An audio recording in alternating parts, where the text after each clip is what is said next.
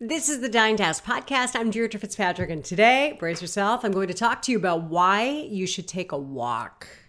OMG, I'm not kidding about this. I'm doing a whole show about walking, friends. I did a show a couple months ago about why gardening is great for your mental health. Solo show. And I'll be honest with you, I didn't have a guest that week. So I kind of racked my brain, and people have been asking me to do some solo shows, just kind of try it.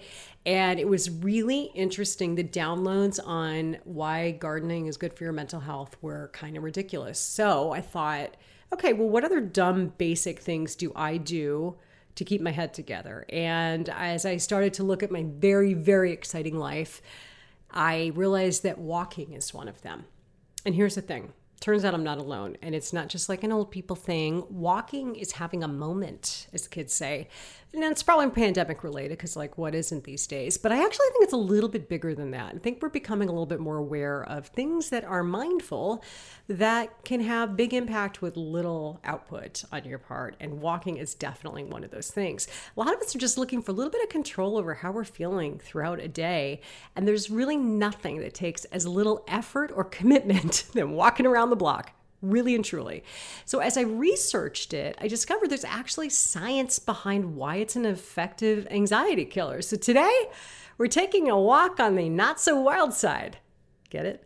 You're going to find out why it can be the best way to do a meeting, why it's a great way to get your kids talking or spend some time with your friends, the science behind why it lowers your stress and anxiety, and I'm going to give you a 5-step plan to get out there and take a walk.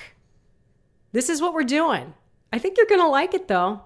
We're talking walking on this week's Dying Task Podcast. I'm Deirdre Fitzpatrick, and I've been anchoring morning news for more than 20 years. I thought I had seen and covered it all.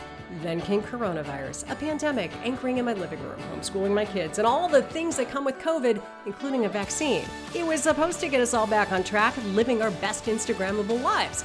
Best lives-ish. The reality is we're still untangling what life looks like in a world post-pandemic. A lot of people describe a sense of never-ending overwhelm and anxiety. Is that just what life is like now? Or are there ways we can get back to living in the now? And this season of the Dying Task Podcast is asking how we can hit the restart and start living again. Okay, you ready for my big walking episode? This is going to be good. You hang with me. If you are doubtful right now, and I have no doubt that some of you are, just you hang in here. I think you're going to like this. Now, if you have kids, I'll bet you remember their first steps. Or if you don't, I bet you've told them that you remember it and you've come up with some good story. We actually have a great story about my second son's first steps. We have it on video, actually. There are 3 years between my boys. So son number 2 gets up, walks across the kitchen. My husband was actually recording this on his phone when it happened. Walks across the kitchen to his older brother and punched him in the face. I kid you not. He'd been waiting his entire life, all 10 or 11 months of it, to punch his brother in the face. And that's what happened that day and ever since. True story, his first steps. So a lot of you might know me as a runner in my free time. I talk about running a lot, but my philosophy has always been like, why walk? If you can run, it's faster. You get that runner's high, you move on with your life. But I started doing a lot of walking during lockdown, truthfully, to get away from my family because they never left the house. There was always somebody there. And so I would go out and walk with, all the other neighbors who were discovering walking at the same time. And I just never stopped, as COVID became a little bit more manageable. I just kept going for these little daily walks. And I started to notice a few things. One, fresh air totally changed my outlook. It made me way more productive. It cleared my head, and I just never regretted it. Like, I always felt better after taking even a brief walk. Now, if I walked in silence for a little bit, meaning not with like a podcast or something in my ear, I found that it was a little bit like moving meditation. So by tuning out all the noise in the rest of my life, I could tune into absolutely nothing at all. And that felt really, really good. So I came home and I went to my friend Google and I Googled, why do I feel better after a walk? I started a lot of Google searches with, why do I fill in the blank? And here's what I found when the sentence added with the word after a walk. And I did bounce this, by the way, off a doctor just to make sure I was understanding this concept correctly. So the deal is when we are stressed or we're anxious or we're tired or maybe you're just preoccupied with anything, that worry hijacks the part of your brain that gets you ready for emergencies or threats or anything that you need to in some way prepare for in order to protect yourself, to actually get something done, to act on it, to protect yourself.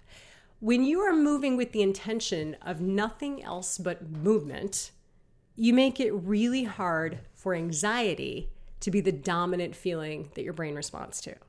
And that's why they call it mindful movement. So, for example, if you were in a super stressful time in your day, you might just give yourself a timeout, kind of like you did with your kids when they were small. 10 minutes, you don't have to sit in the corner. Instead, you're going to leave the corner. Also going to leave your phone and just walk. Like literally walk out the door, like evacuate wherever you're having that overwhelming feeling. And for the first minute, just walk.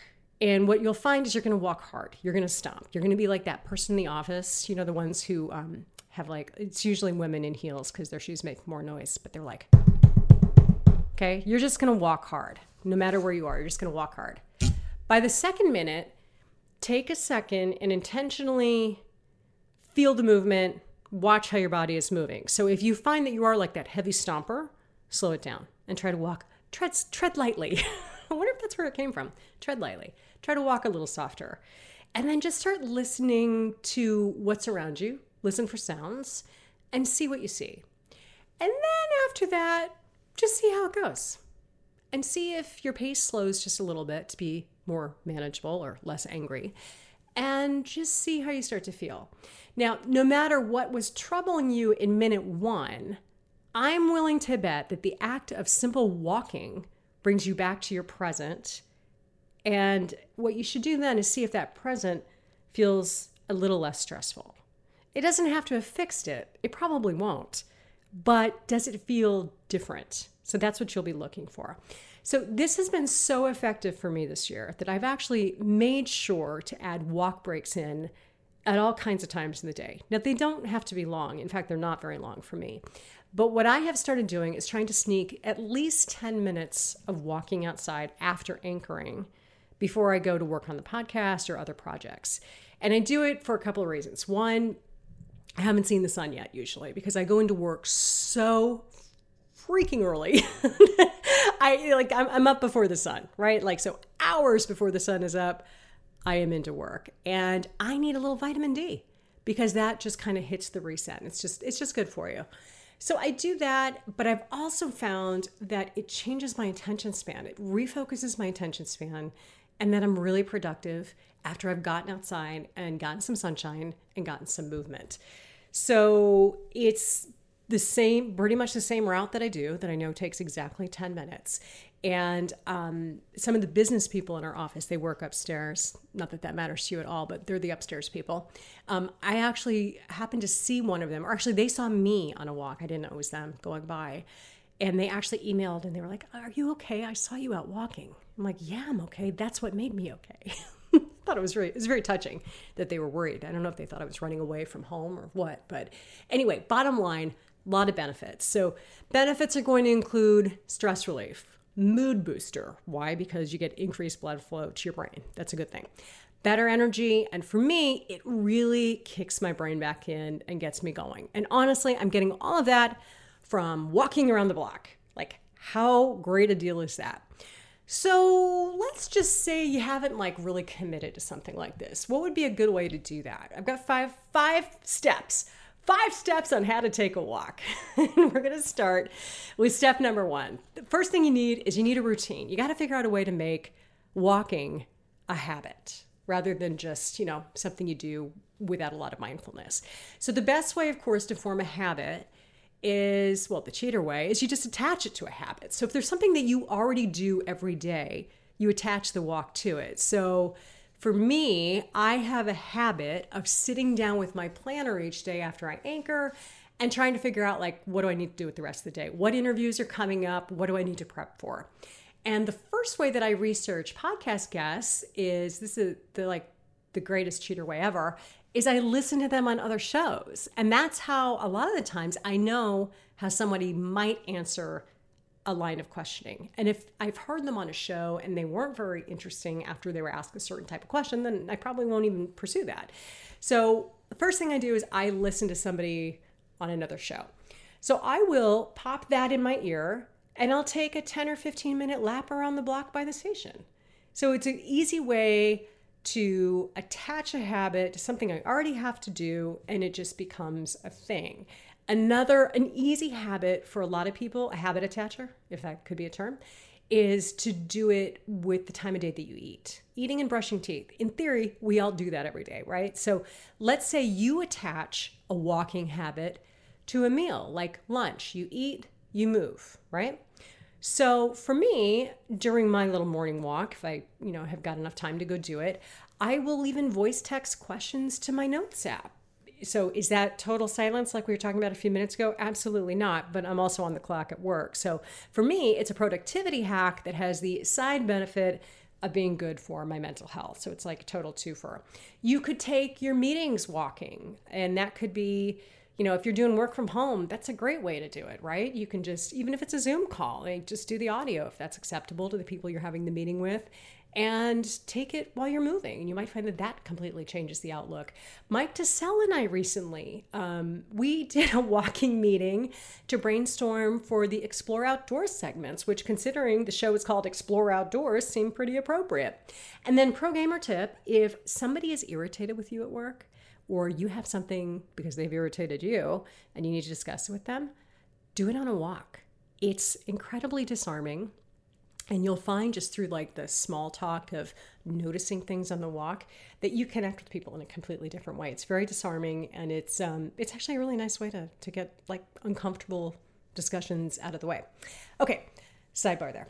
Great way to do this, of course, is to attach your habit to one you already have. So keep that in mind as you start figuring out when you want to create this routine. So step 1, get a routine, make it a habit. Step number 2 is going to be to set a goal. So that would be deciding I will walk for blank amount of time.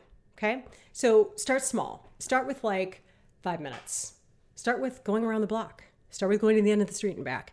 But what I think will happen is day after day, that number is going to start creeping up. Okay. So step number 1, get your routine. Step 2, set your goal. Step 3, find a twofer. Walk with a friend. Make this social. It does not have to be in person. In fact, for a lot of us, it can't be in person. I work weird hours. People aren't available to go for a walk at noon necessarily. But if there's somebody I've been meaning to catch up with, what I will often do is say, hey, are you free around this time? I'm going to be taking a walk and I'd love to chat. And maybe you can go for a walk too. And I got that tip actually from watching people in my neighborhood who I would be going down the street and I thought they were talking to me, but it turned out they were actually had their AirPods in and they were talking to other people on the phone. So that was embarrassing a couple of times. And then in the spirit of, if you can't beat them, join them, I just started doing it. So don't be really loud. It's kind of annoying, but it is super effective. So step 1, get your routine, make it a habit. Step 2, set your goal. Step 3, make it a twofer, walk with a friend. Step 4, don't scroll, stroll.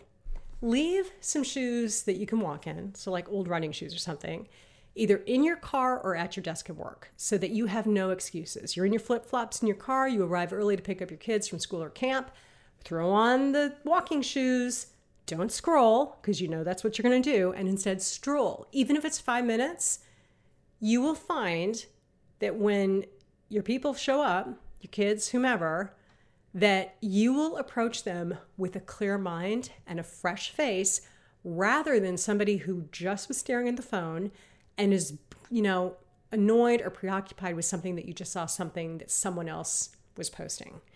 Because what it does is it lets you approach people from your own life rather than from the highlight of somebody else's life that they just posted on Instagram, which, let's be honest, is probably not real at all.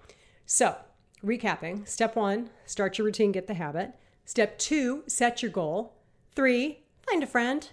Number 4, don't scroll, stroll. And then number 5, I told you I'd give you 5. This is a good one. It takes a little bit of cajoling to make it happen, but maybe you can figure out a way to make this a habit. Walk with your family, especially your kids. Now, if they are old enough to have a phone or another screen, it's going to be a battle. like a battle royale. But I will tell you that it can be a great way to have great conversations with your kids, sometimes about difficult things, because I think when you're moving, it's a lot less threatening than, say, sitting across from them in their room where they maybe have the power, or in your room where you might be perceived as having the power. There's something, again, disarming about walking in the neighborhood. And I think it's a great way to drop a few teachable moments or to have some conversations, and you're less likely to get irritated with each other, angry, or them to tween out on you because you're in public and a neighbor might see it.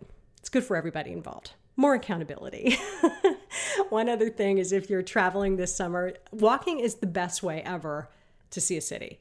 And if you're doing a staycation or just taking an afternoon to, visit a town in your neighborhood or whatever, or town in your area, walking is such a great way to notice very small things, to go down those little side streets that you've never noticed before. And maybe that's what you do. You post that on Instagram. Not that you did your 10,000 steps, but that while out on your walk, you saw this interesting thing. And that can be a great social media post that also keeps you accountable to getting up and moving more. So there you go, an entire show about taking a walk, my summer walking challenge, something in a million years I never would have thought I would dedicate this much time to. But I'm telling you, this has had a really positive impact in my own life, and I bet it could for you as well. So give it a try. Let me know how it goes. And please, if you are out on that walk and you see something super cool, tag me.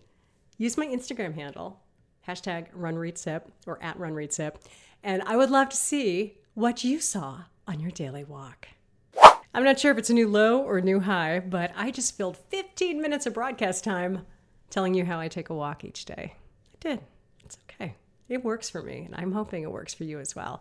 If you enjoyed the show, I would love it if you could share it with a friend, maybe your walking buddy.